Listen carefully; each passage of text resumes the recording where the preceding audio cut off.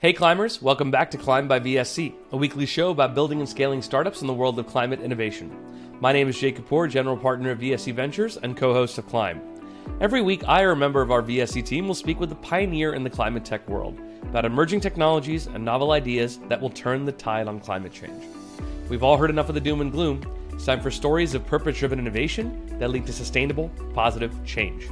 As always, I'm so happy that you've decided to join us. Now let's climb. It's my pleasure to welcome Rachel to Climb. Over a 25-year career, Rachel has covered traditional commodities markets, alternative energy, and the major global conferences on emissions and biodiversity. She's also written on a range of investing and personal finance topics. Rachel originated 2 columns at MarketWatch aimed at helping investors, retirees, and homeowners plan for global warming and a more sustainable future, living with climate change and The Upcycler. As she continues to analyze and articulate the pressing climate issues of our time, Rachel's insights have become an indispensable resource for her readers at MarketWatch and beyond. Rachel, how are you? Great, Rick. Thanks for having me. Yeah, it's our pleasure. Let's kick it off by telling us a little bit about your career. How did you get into climate reporting? Yeah, well, as you mentioned, I have covered business markets, anything from pork belly futures to lumber futures up to the advent of ETFs, exchange traded funds. So I really believe in the business of climate change. And by that, I mean it's real, it's here, it's coming, it's all science-based, but the solutions will have to have a business background. We need private money. We need public money. We need consumers to care. We need CEOs to care. So it's been kind of a natural evolution.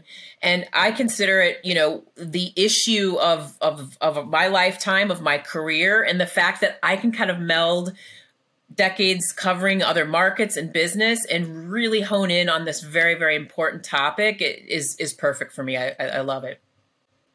And I think, as we're recording this, anybody who's living in New York right now clearly sees what's going on. And hopefully, that's obviously where the center of a lot of the financial world is based. And so you would think if any time for there to be action to be spurred, this might be it. Yeah, I agree. And part of me says, oh, it's a shame that it has to get to, something this drastic to maybe kind of prompt people into action. But let's face it, if we don't have orange, hazy skies and, being sort of coughing, unfortunately, and winded, just, walking to the corner store, maybe not everybody takes notice. It needs to really infiltrate a lot of lives sometimes to move the needle. And you're right that the fire situation, obviously you're talking about the Canadian wildfires and how the smoke from that has migrated down into the eastern United States.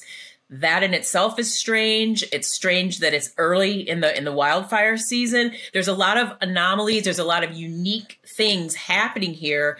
So I think the message to people is because of climate change, odd things are out of season, longer season, different parts of the country, different parts of North America are going to happen more frequently. So sure, we can maybe write it off as, a freak thing, an anomaly, but it's like, no.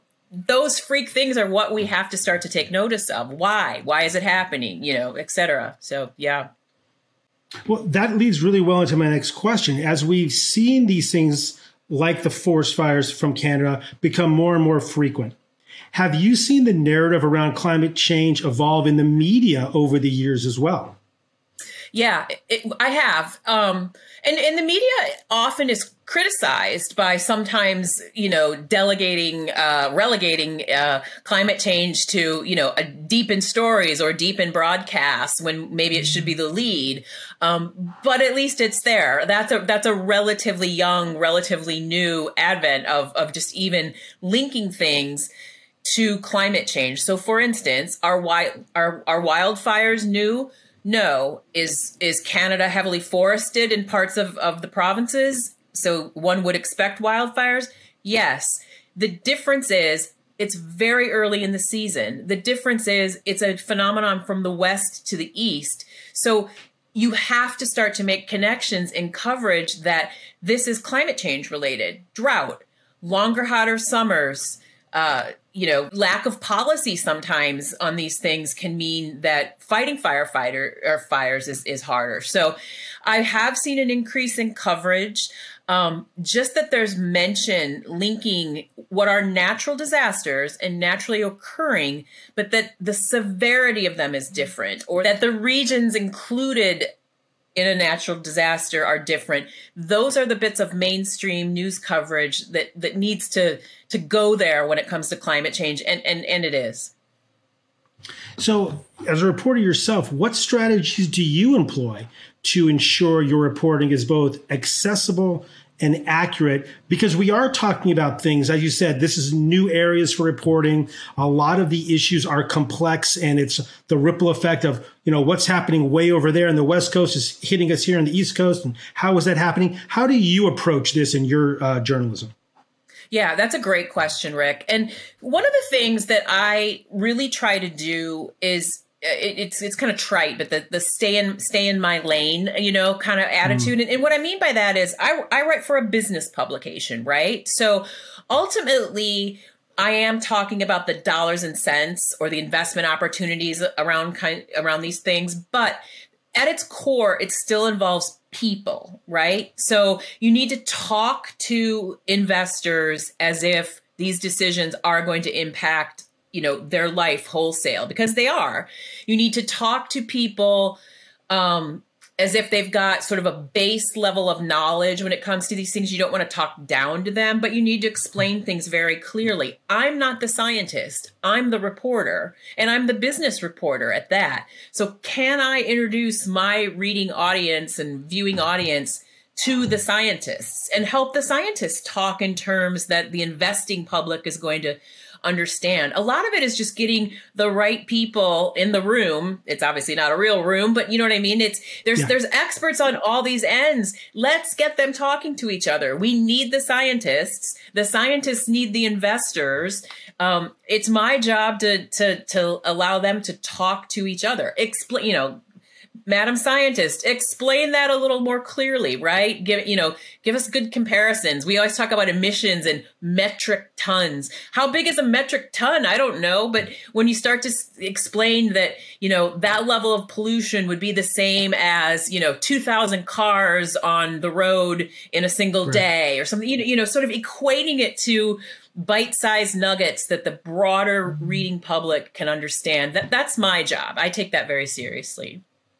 Yeah, no, that's fantastic. And, that sort of storytelling is what brings it home, I think, for people who aren't experts in this. How do you ultimately find these experts, or how do you determine, okay, this is the type of person I should be talking to for a particular story? Or on the other side, this is the type of, startup founder or VC that I should be talking to for a story? Yeah, I mean, luckily, once you get your name out there and start covering these issues, it sort of, notoriety begets more notoriety, right? And so when you do get a decent list of clips, people kind of come and find me, and then I need to vet the best. Everybody's got a voice, and certainly everybody deserves a certain amount of coverage, but how detailed can they get with what I'm asking? I really do like to talk to people that can kind of take themselves a little bit wider than maybe just the product or just the service, and talk about what it does mean to the end consumer or the investor, or, what are some global trends or national trends that can be impacted here. So people that can really put their names, their expertise, their products in a broader context is super helpful for me. And those are the folks that I do like to talk to.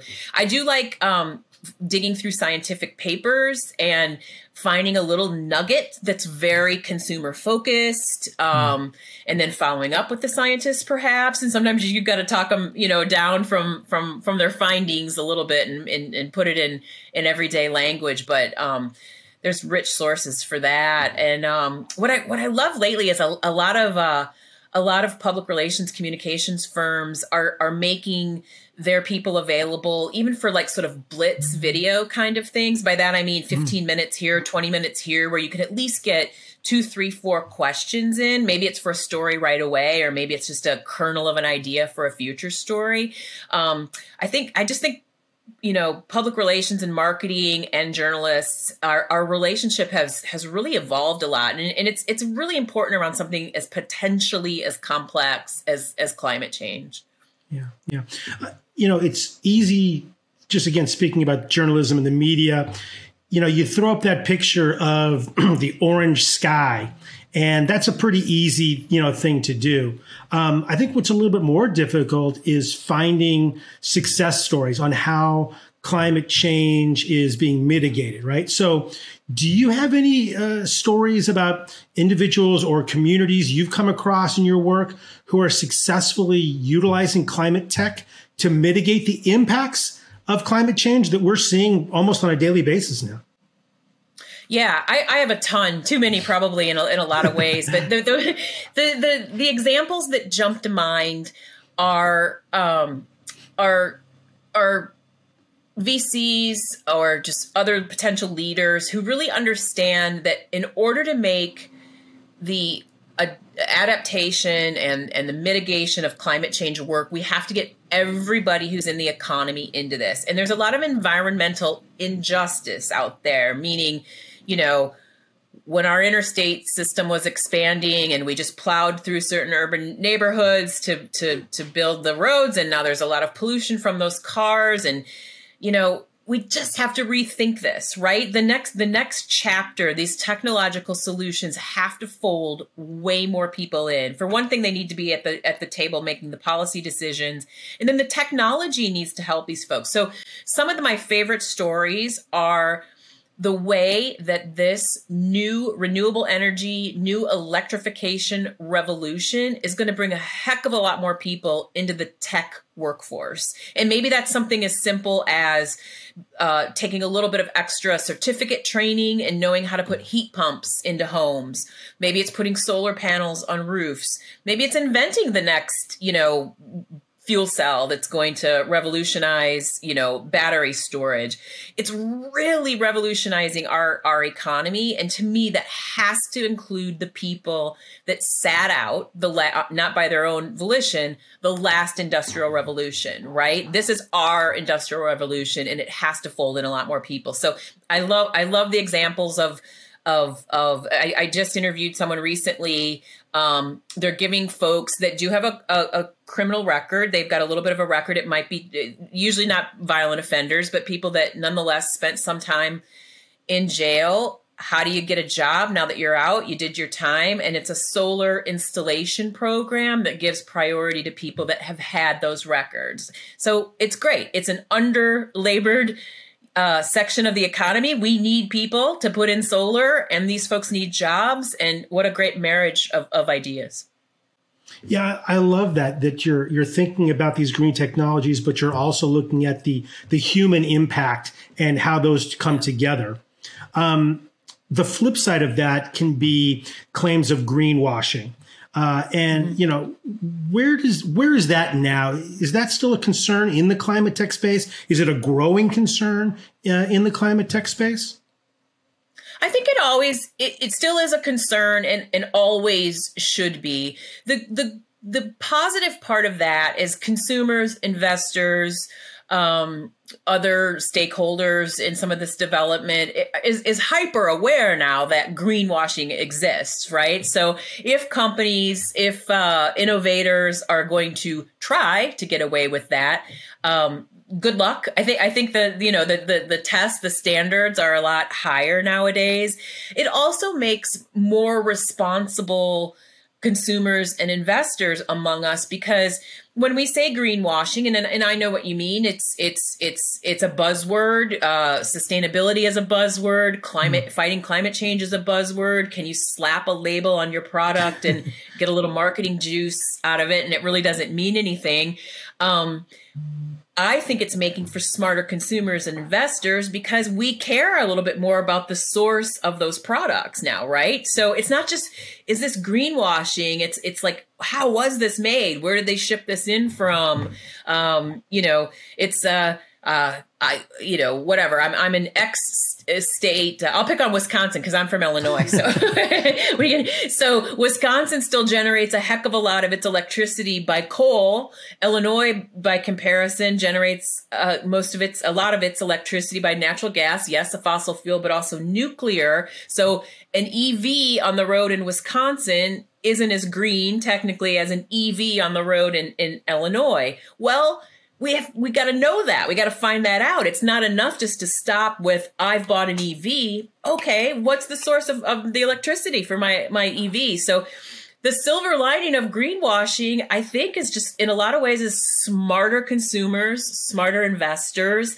But yeah, let's not relax and think that greenwashing is behind us. Let's be as sort of, careful and, let's keep our expectations high. Yeah. So you touched on a couple of states there. Let's pivot for a second. And let me ask you, how do you see the role of government and private sectors evolving in supporting the growth and implementation of climate tech? Yeah. Well, one needs the other for sure. And so the best example perhaps is the Inflation Reduction Act, the IRA, President Biden's big climate heavy. There are other spending things in it, but we all sort of shorthand it to the climate bill in a lot of ways, right?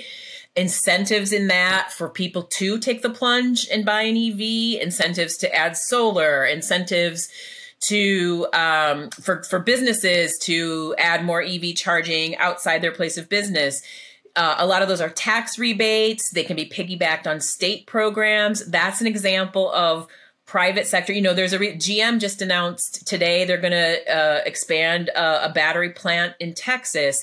These private companies wouldn't necessarily be making all this expansion without knowing that there is some government help, right? And the nice thing about the IRA is a lot of that filters right to consumers. So I sort of like that it's potentially changing buying behavior, right? On the other side, the government has to have private sector take these things and run.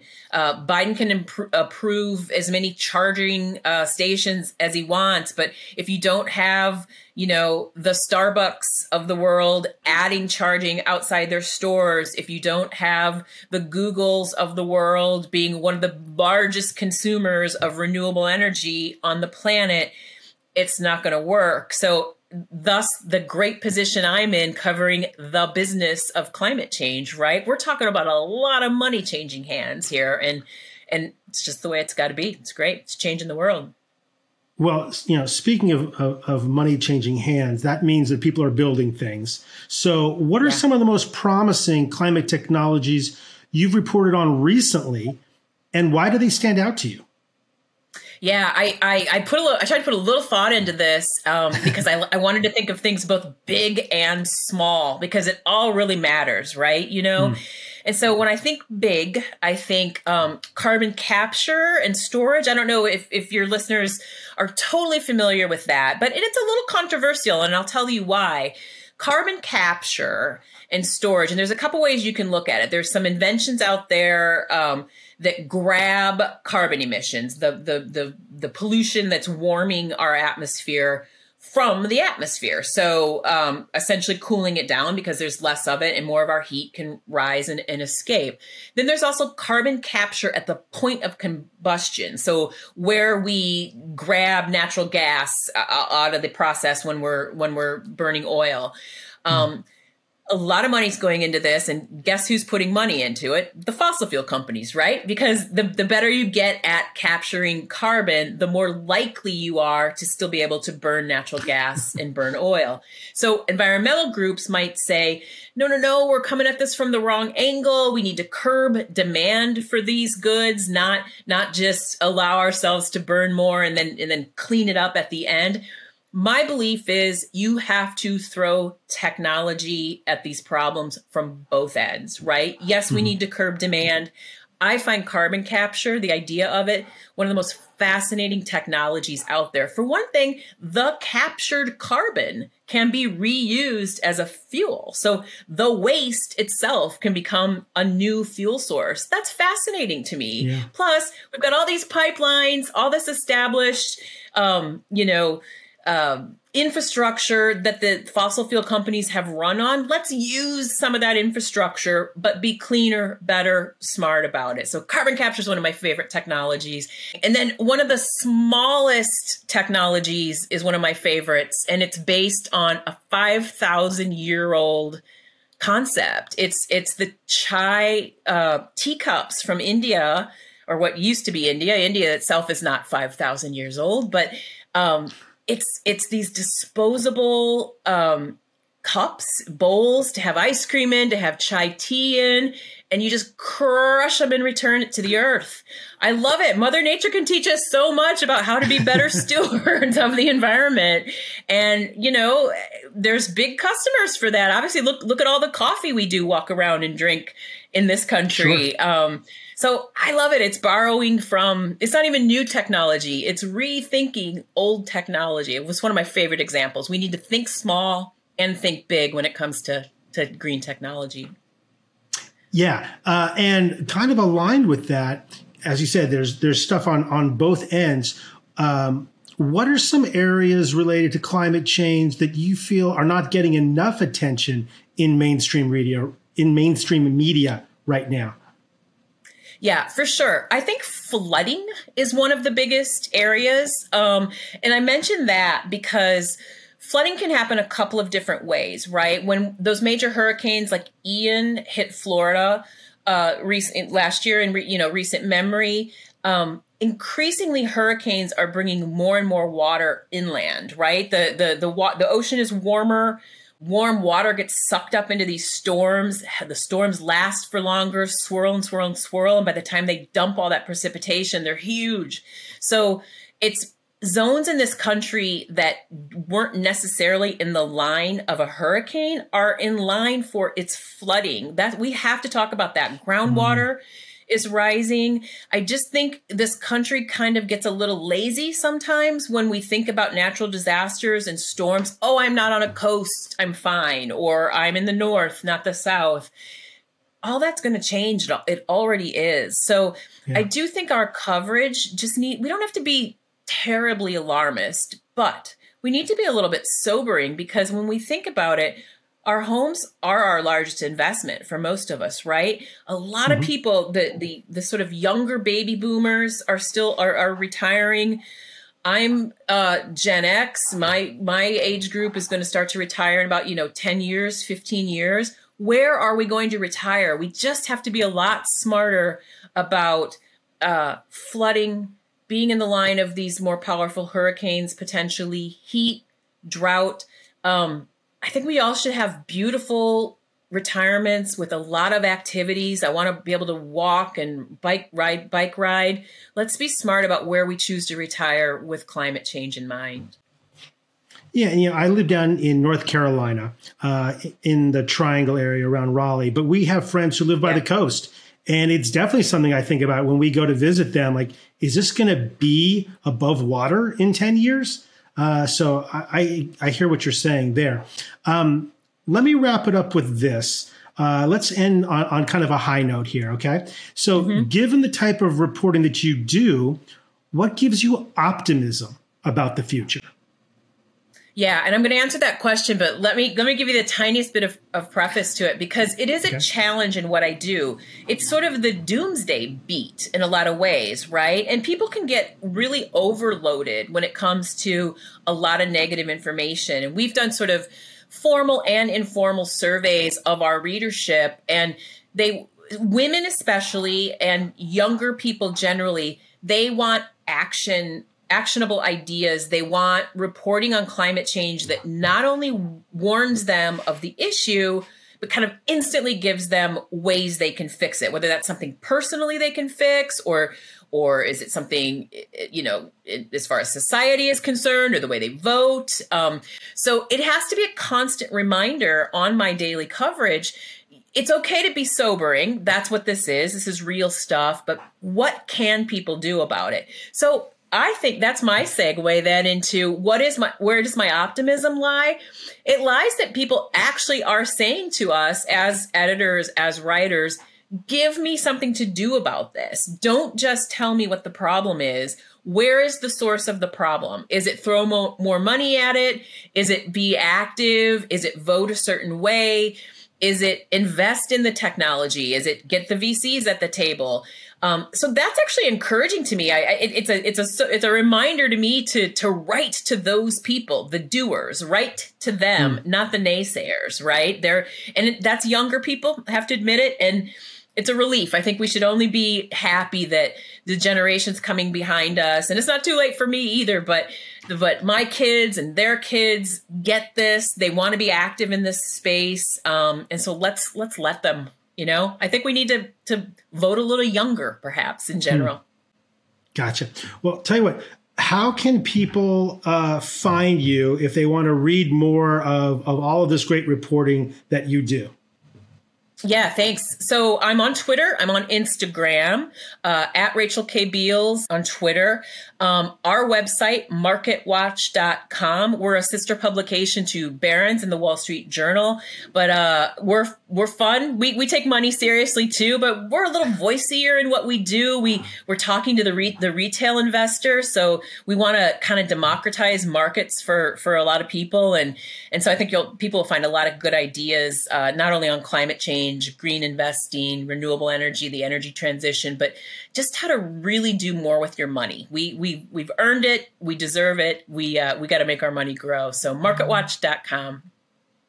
Fantastic. Rachel, thank you so much for your time today. It was a really great conversation. I enjoyed it very much. Terrific insights from you. I really appreciate it. I love talking about this, Rick. So thanks so much for the chance. Okay, thanks. Well, that's all for this week's episode of Climb by VSC. Thank you so much for watching and listening. Special thanks to Credo for their help in producing and promoting this episode. To visit any part of today's conversation again, you can find the full transcript on vscventures.com. Our thanks to Josue Ramiro for posting these every week. Lastly, if you've listened this far, please leave us a rating on Spotify or review on iTunes. It only takes a few seconds, really helps us out, and as far as I know, it's still carbon neutral. Well, that's all for now. We'll see you all next week on Climb by VSC.